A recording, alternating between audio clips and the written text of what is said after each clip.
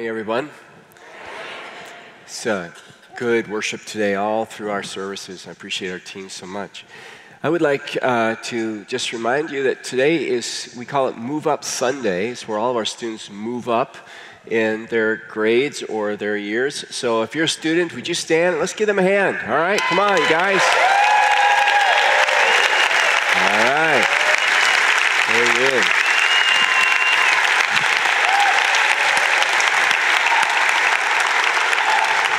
All right, you can be seated. So guys, on this side, that side, down here, it's great to have you here. I love it when our students are in the service. I'm talking about a very difficult topic today. We're going to be talking about hell, because that's one of the objections people have toward Christianity is the doctrine or the teaching on hell. You know, how can a loving God send people to hell? We're going to answer that. In the last service, we had a student actually, brand new to Wooddale, came by herself to attend worship here. I won't show you the whole story.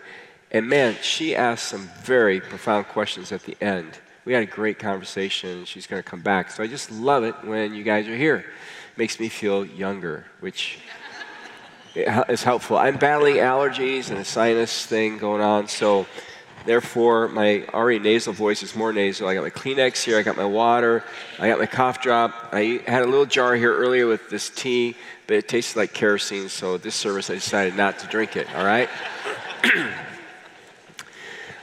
So a tough topic, and what I'm going to ask you to do is stay with me for the whole message. Don't hear part of it and go, I don't like what you're saying there. Hear it all the way through, and don't judge it, all right? I want to tell you a story, though, about my past. When I was between degrees, in my associate's and bachelor's degree, I went home to Michigan. Marcia and I had just gotten married, and I was very interested in medicine. I had just gotten my EMT, Emergency Medical Technician certificate from Hennepin Tech, by the way, while I was here 40 years ago. That's scary. I started school when I was like 5 in college. Anyway, and I got a job on an ambulance, Saginaw Mercy Ambulance, and worked in the inner city and in the county as well. And I was paired with a paramedic, which means I got to go on all the big emergency calls. So one day, a phone call comes in with a dispatcher on the radio and says, you need to get to a certain Catholic retreat center. There's a man in his mid-40s who's dropped to the floor unconscious. They think he's had a heart attack. So we got in the rig, put the lights on, the sirens, made it to the Catholic Retreat Center, went in, and sure enough, right there is this guy, about 40, 45 years old, and totally unconscious. First thing you do is you check for vitals. He wasn't breathing, he didn't have a heart rate. So I had to start a heartbeat, so I had to start an airway. His jaw was clenched, which sometimes happens, so I had to use a certain instrument to get his mouth open, get the airway established, start CPR, and we just couldn't get a heartbeat. So the paramedic defibrillated him a couple times, and finally that little beat started. Now what happened next is miraculous, I think, because within seconds of getting his heartbeat back, the guy is sitting up. He is flush red, he's animated, and for the next 25-minute ride to St. Luke's Hospital, I'm in the back keeping an eye on his vitals. He cannot stop talking, and this is what he says over and over again. I've just been to hell. It's worse than you think. I don't ever want to go there. I'm going to change my life. I've just been to hell. It's worse than you think. I don't ever want to go there. I'm going to change my life. Those are almost his exact words. He wasn't under narcotics. He wasn't hallucinating. He was as alert and vigilant as anybody I have ever seen. And if I hadn't believed in hell, I wouldn't have been able to argue with him. Because as far as he was concerned, he'd been there and come back, and something had to change in his life. So the question I want to ask you is very simple. Do you believe that there is a literal hell that exists? You'd be surprised how many people do believe that and don't believe that, and how many Christians even struggle with the idea of hell. I had somebody come up to me last night in our Saturday night service. She's 82 years old, wonderful, wonderful lady, and she looked at me and she said, I just want you to know, Pastor, in my 82 years, I have never heard a message on hell. Now, when you think about this, Jesus said more about hell than any of the other people in the Bible, prophets and apostles.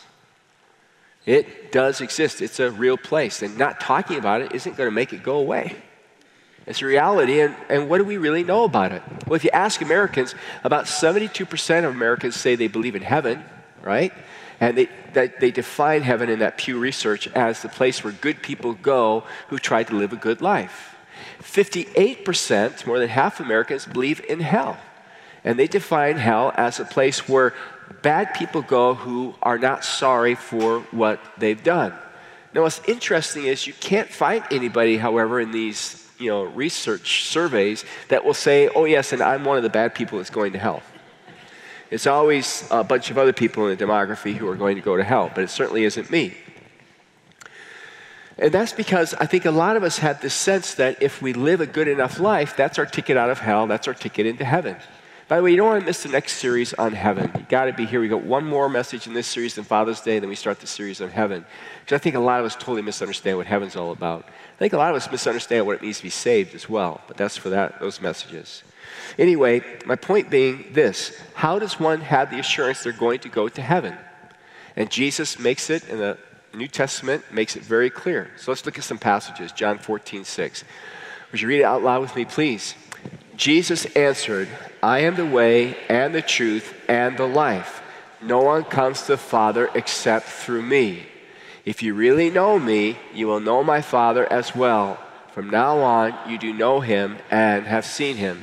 So Jesus is pretty clear. He's the doorway. He's the way into heaven, so to speak. Paul adds this in Romans chapter 10. Let's read it aloud. If you declare with your mouth Jesus is Lord and believe in your heart that God raised him from the dead, you will be saved. So again, Paul is reaffirming what Jesus said. He's the way. Now listen to what Jesus says in Matthew 7. Let's read it aloud.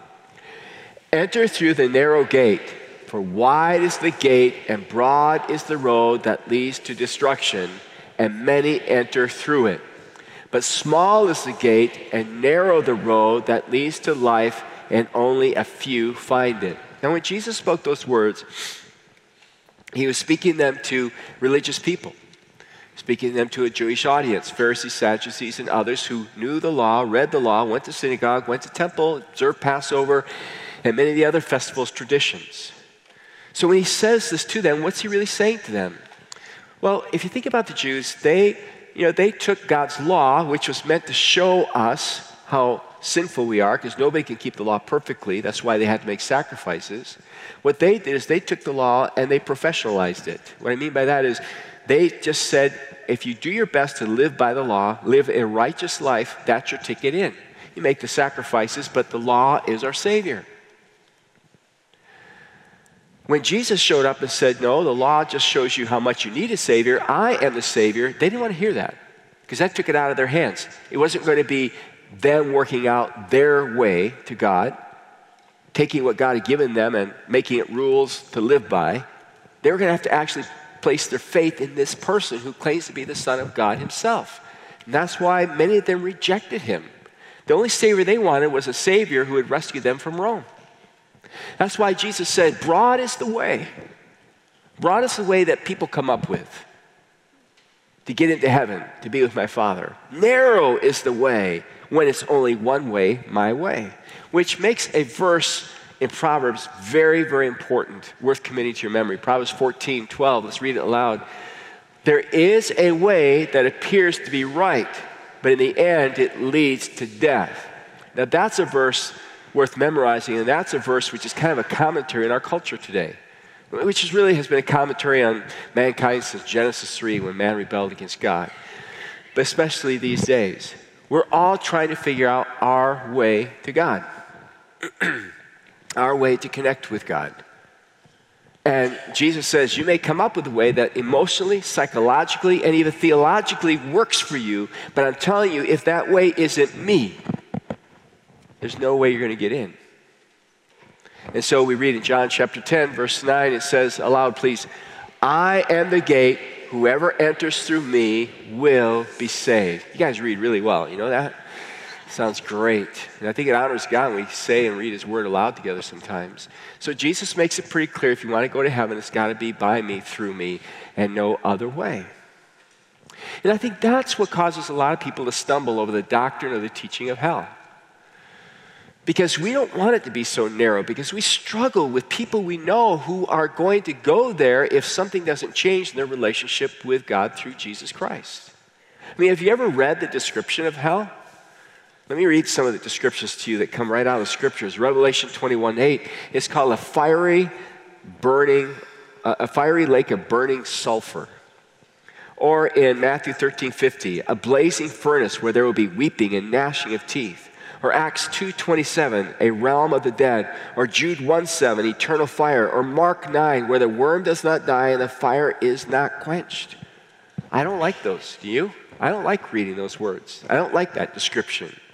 And what I struggle with personally is thinking that my lost loved one or my neighbor or my coworker or my fellow students or somebody else I know who who rejects Christ, who doesn't believe in Christ, but is such a good person that they're going to spend their eternity in a place like that. And so what we do is we try, emotionally, psychologically, spiritually, to come up with something a little different, something a little bit better. Pastors try to do it, theologians try to do it, and I'm going to give you two kind of popular views today. One of them is called annihilationism. Annihilationism. And what that means is, okay, so people do die, they reject God, they go to hell, but they're not going to suffer forever in eternity in hell. Eventually, they will just cease to exist. And that's kind of a popular view among some. The other is called universalism, and there are two types, perhaps more, but two specific types of universalism. Pluralistic universalism and Christian universalism. I almost want to laugh when I say Christian universalism, but I won't. All right, pluralistic universalism is this idea that all religions eventually are going to get us to God and get us into heaven, because all religions represent various ways of trying to find the way, of trying to find the truth. And someday we're going to get there, we're all going to go, aha, that's what we were aiming for. I'm here, I'm in, I'm good. The second view, Christian universalism, goes something like this. Yes, people are going to reject Christ, they are going to die, they are going to go to hell, but they're going to be given a second chance. That somehow, when they come to their senses and realize how they lived and who Christ is and what he did for them, they're going to repent. They're going to say they're sorry, and God's going to let them in, and it may take a while to empty hell because some people are really stubborn. But eventually, everybody's going to get it, and we're all going to be in, we're all going to be good. Now, personally, I really like that view. In my flesh, in my emotions, psychologically, I like that view. I want everybody to get in. It seems right, seems good to me. But just because it makes sense to me does not mean it's right. Just because I like it doesn't mean it's right. Just because it then eases the tension of the doctrine of hell and I don't have to talk about it doesn't make it right.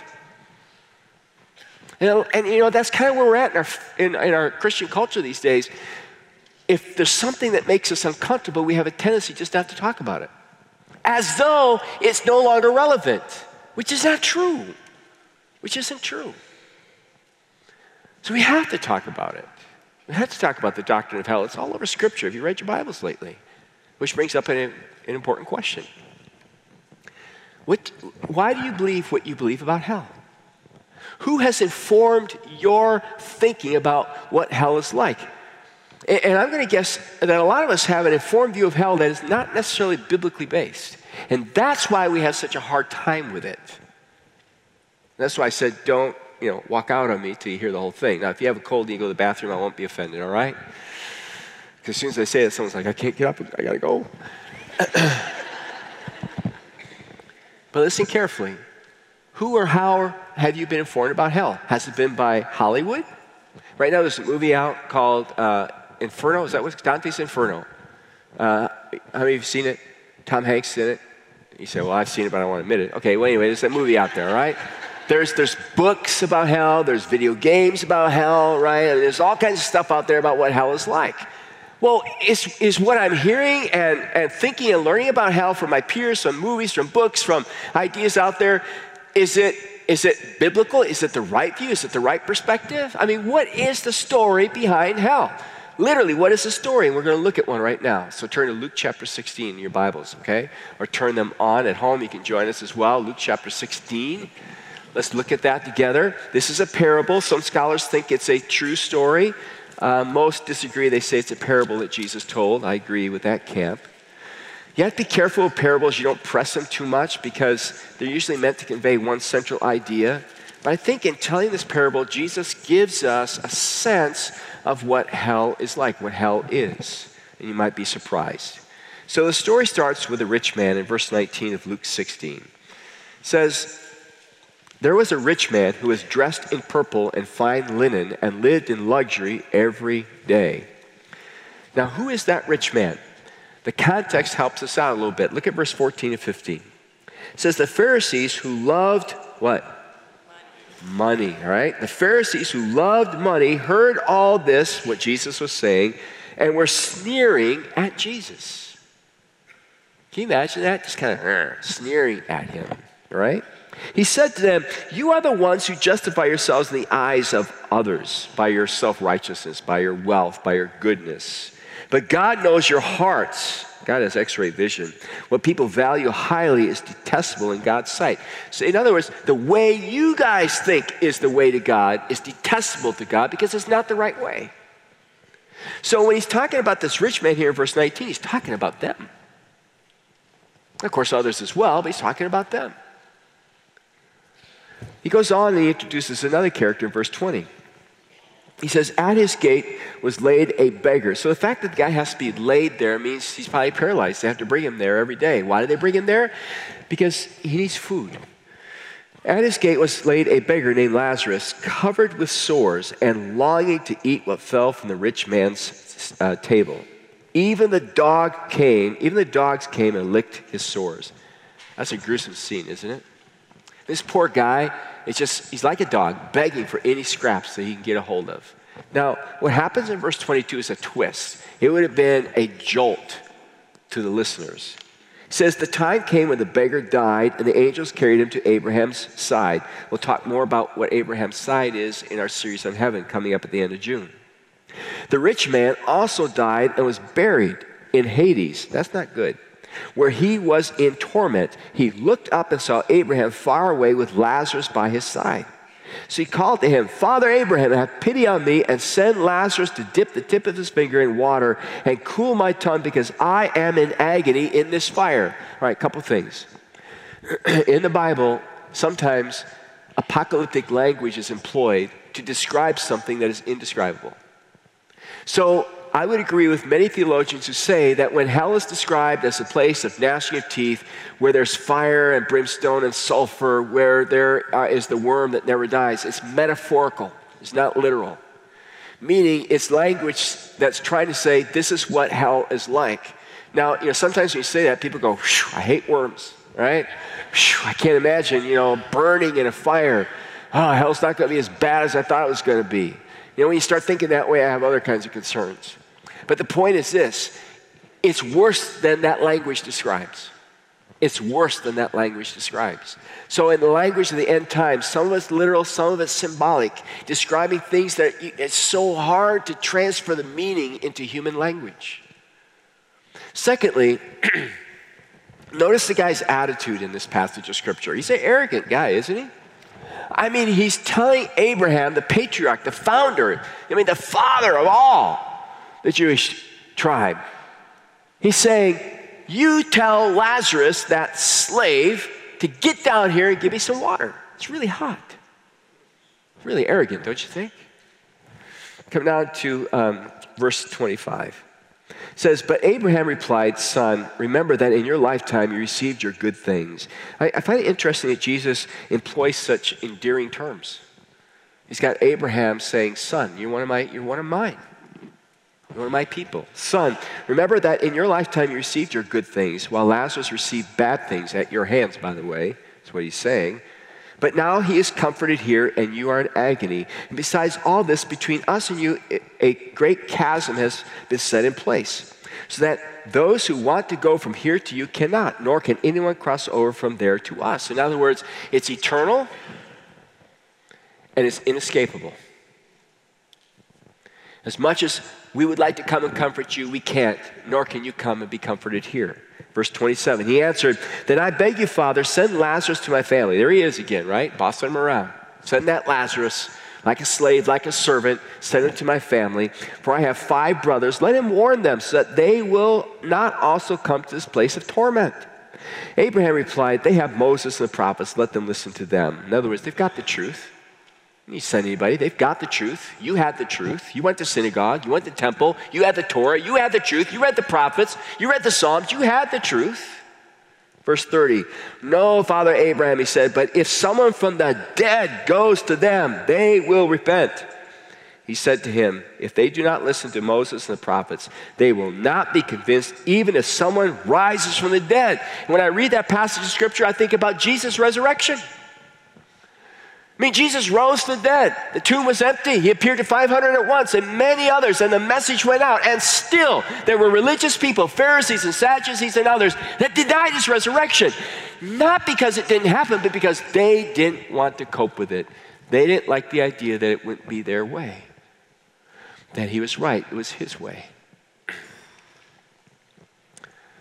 Now, when you look at this passage of scripture, did you notice that there's something missing? Excuse me. Notice there's something missing in this passage of scripture?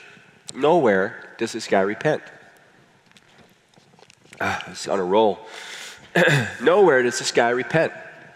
Doesn't ever say sorry. He never says, I wish I wasn't here. I wish this wasn't happening in my life. Nowhere. In fact, if you read Genesis to Revelation, in any parable, in any vision, in anything that has to do with people after death, you never hear somebody saying, I don't like it here. I wish I lived a different life. I'm really sorry, God. Have mercy on me. Forgive me. Do you know why that is? Because God doesn't send anybody to hell. We choose to go to hell. And secondly, those who choose to go to hell don't want out. The guy says, I'm miserable here. I don't like it here, but you never hear him say, I want out.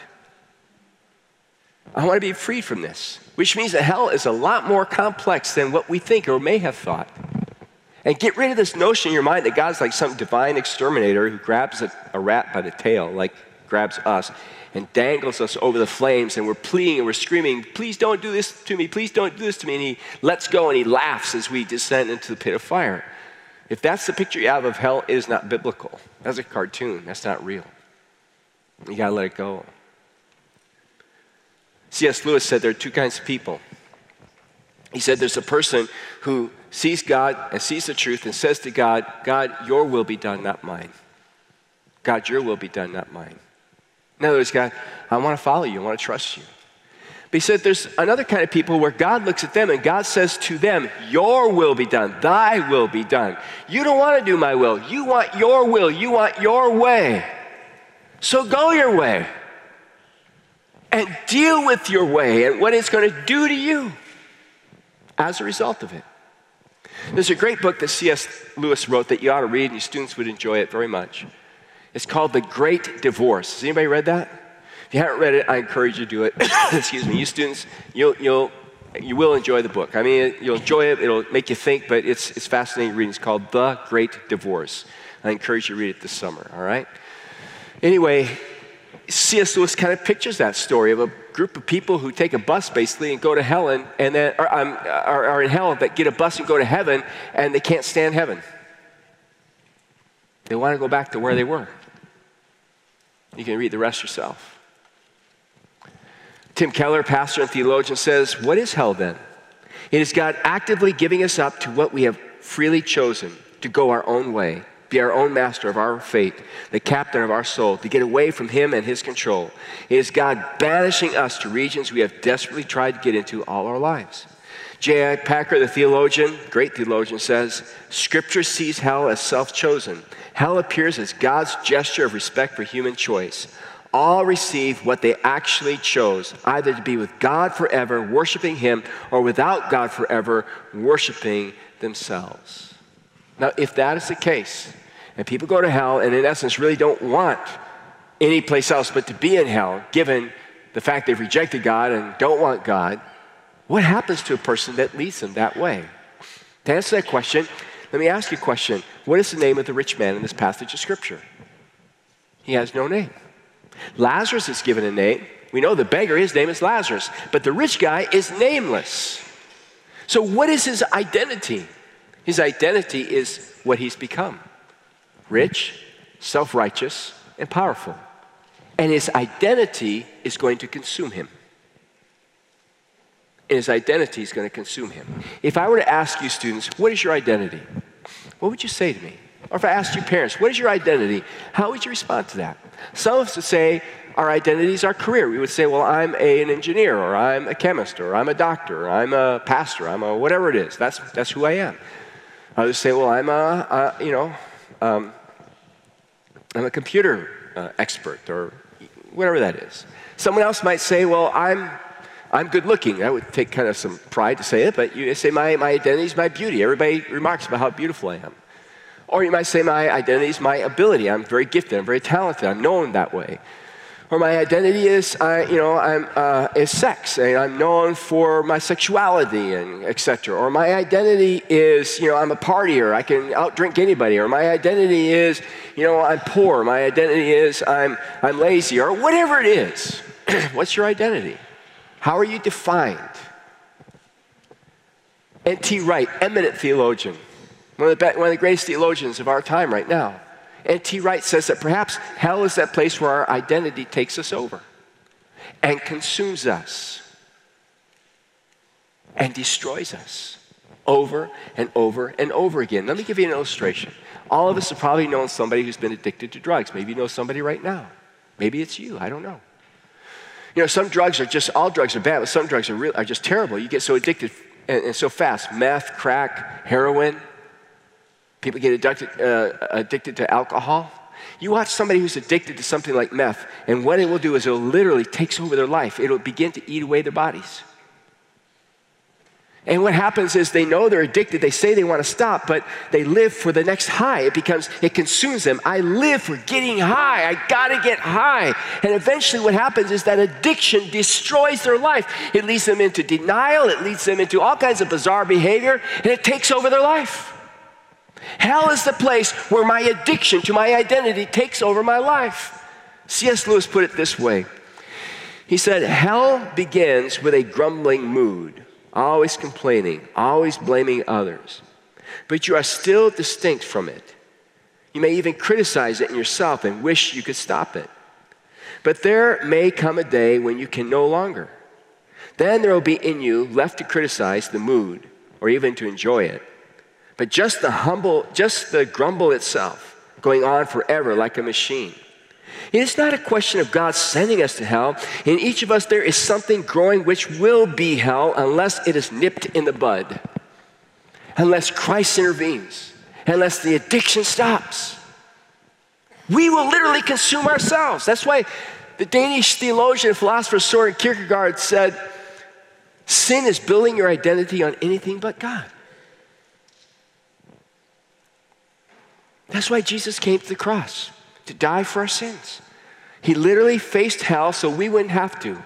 He went to hell so we wouldn't have to go to hell. And he conquered hell and death because he's God. And he broke out of hell to say, now I want to give you freedom. I want to give you forgiveness. And to give us his identity. Christ in me, the hope of glory. That's why Jesus said, I'm the way, the truth, the life. No man comes to the Father but through me. When I was working through this passage, I saw kind of a picture of this. It wasn't a vision either. It was a picture from Daniel chapter 4. It came to my mind right away. I want to read it to you. Daniel was friends and a servant of a man named Nebuchadnezzar, who was just a very wicked, evil king, most powerful king on earth at that time. And Daniel kept kind of witnessing to him along the way, and Nebuchadnezzar would have these strange dreams, and he had a very strange dream. He told Daniel about it, and Daniel interpreted it, and Daniel said, Nebuchadnezzar, you got to get on your knees and repent before the God of the universe or you're in big trouble. Well, he didn't listen. And 12 months later, verse 29, it says, 12 months later, as the king was walking on the roof of the royal palace of Babylon, he said, is not this the great Babylon I have built as the royal residence by my mighty power and for the glory of my majesty? Those are troubling words, aren't they? You know bad's coming now, right? Look at me, look how great I am, look how powerful I am. Oh, this is all about me. Verse 31, even as the words were on his lips, a voice came from heaven. This is what is decreed for you, King Nebuchadnezzar. Your royal authority has been taken from you. You will be driven away from people and will live with the wild animals. You will eat grass like the ox. 7 times will pass by you. until you acknowledge that the Most High is sovereign over all the kingdoms on the earth and gives them to anyone he wishes. Immediately, what had been said about Nebuchadnezzar was fulfilled. He was driven away from people and ate grass like the ox. His body was drenched with the dew of heaven until his hair grew like the feathers of an eagle and his nails like the claws of a bird. Literally, he went mad. And to me, that's a picture of hell.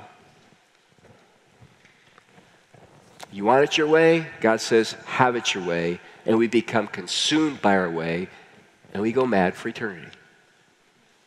Now, I know right about this point there's a question looming in your minds because it's in my mind as well. You say, okay, Pastor, I can get there. It's hard, but I can get there. I can accept that people will reject Christ. They'll go to hell, and, they just don't want God, and they'll be consumed by their self, and their misery, and they'll be miserable for all of eternity in a misery that we can't even comprehend. But what about the innocent people that never hear the good news about Jesus Christ? Do you mean to tell me they're going to go to hell? That's a good question, isn't it? It's a question I wrestle with too. And I got to be careful when I answer that question. I got to be careful that I answer it based on the truth and not on my emotions or my feelings. My father, I love him very much. He's a good man. He's a godly man. My dad was a missionary in Papua New Guinea. I lived there as a little boy. And he went to places that missionaries had never been to before. He went into this far-off place in Western Highlands, and he came to a tribe, and he introduced the gospel to them. And there's a woman, actually there's a picture he still has of her, covered in gray mud. She was mourning. And he shared the gospel with her to a translator, and she asked my dad this question: what's going to happen to all my ancestors who never heard this message? My dad has wrestled with that question. It's haunted him for so long that my dad really wrestles with how to approach this question. And he and I have some disagreement on it. He has a tendency to approach it more psychologically and emotionally. Well, I keep saying to him, we got to go back to the truth. You know the truth. We got to face the truth. What is the truth? First of all, we know there's only one way to God, and that's through Jesus Christ. But don't leave yet. There's only one way to God, and that's through Jesus Christ. I know that for a fact. The second fact I know is 2 Peter chapter 3, verse 9, where it says he's willing that none should perish, but all should come to repentance. So the God of the universe doesn't want anybody to perish. Hell, the Bible tells us, was made for the devil and the fallen angels. God is willing that none should perish. The third fact I know is that there's nobody innocent. There's nobody innocent. David said, I was conceived in sin. All has sinned and fall short of the glory of God. So none of us can say, God, I was innocent. You didn't give me a chance. The fourth thing I know is this, that God is fair and just. It's throughout the Psalms, it's throughout the Bible. God is fair and just. God is so fair and just, I'd rather have him judge me than you. And you'd rather have him judge you than me. Because God is fair and just and merciful. So what do you do with that person who never hears about the gospel based on those facts? At that point, I claim to be an agnostic. So what do you mean by that? At that point, I claim God, in the end, is going to do what's right. I don't know what happens in those last moments before a person dies. I know right now in places like Afghanistan and around the world, God appears to people in visions. Without ever hearing the gospel, Christ presents himself to people in visions, and they're coming to faith. I don't know what happens in the nanoseconds before a person closes their eyes who doesn't know Christ, has never heard about him. There's some people who say, well, the way I look at it is the people who never hear, they're the people that if they did hear, they would not have accepted, so it's okay. They just pass on to eternity. God has no moral obligation as a result of that because they weren't going to hear anyway. There are other people who say, no, I think in Romans chapter 1 and Romans chapter 2 that God's just simply going to hold them accountable with whatever knowledge and light of his grace they have. Because, Romans 1 and 2, Paul says, all we got to do is look around us and there's evidence of God. So for those who take that evidence seriously and cry out to a God that they may not know, God hears them and they'll be judged accordingly. In fact, the Bible seems to indicate there might even be levels of judgment. And so maybe those two things correspond. The answer is, I don't know that. We don't know that with certainty. But what we do know is that God is fair and just. He will do what is right. And what we do know is that God's mercy does triumph over his judgment. That's why he sent Jesus on the cross, to take his judgment out on himself so we could be excused and forgiven. And rather than worrying about who's going to go to hell and who's going to go to heaven, what I need to do, is not try to figure it all out. I need to just go out there and let people know that God loves them and what he did for them, how he died for them, and how they can be forgiven, and how they can have hope in this life. That needs to be my mission. That needs to be my responsibility, and we need to take it seriously. It needs to set heavy on our hearts and our minds.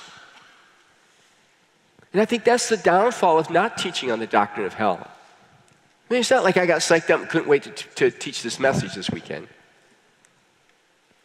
But if you don't teach about it, people don't know, and Christians especially don't know the awesome responsibility that God's laid upon us to make the good news known. That's why we're involved in here, near, and far. That's why we advocate we are for many different things, like ending starvation. And that's why many of you, almost 400 of you, went down and packed meals this weekend so that 1,500 kids in Somalia will have a meal for an entire year. So how do we go do those things? We want people to experience God at work, so they begin to ask questions. What's so different? What's so unique? And we get to tell them what he did in sending his son, Jesus Christ. We can't ignore the doctrine of hell. It's a reality. But what we can do everything we possibly can to make known the grace and the love and the mercy of our Savior, Jesus Christ. Amen. Let's pray. Father God, not an easy message. I wrestle with it. People I love wrestle with it, Lord. And some people take a different perspective of it. Father, as I look at your word, as I try to discern its plain and simple meaning, God, it's appointed unto men to die once and then have to face you. And for those, Lord, who have come to you, mercy triumphs over judgment, life over death. Christ, be our identity this day. Be our hope and our grace. And Father, as we go from this place, open our eyes. Open our eyes to the people, the students, the family members, the neighbors, the co-workers, the people around us who need to hear about your love and your grace. Help us to make it known, Lord, and change their hearts, we pray. In Jesus' name.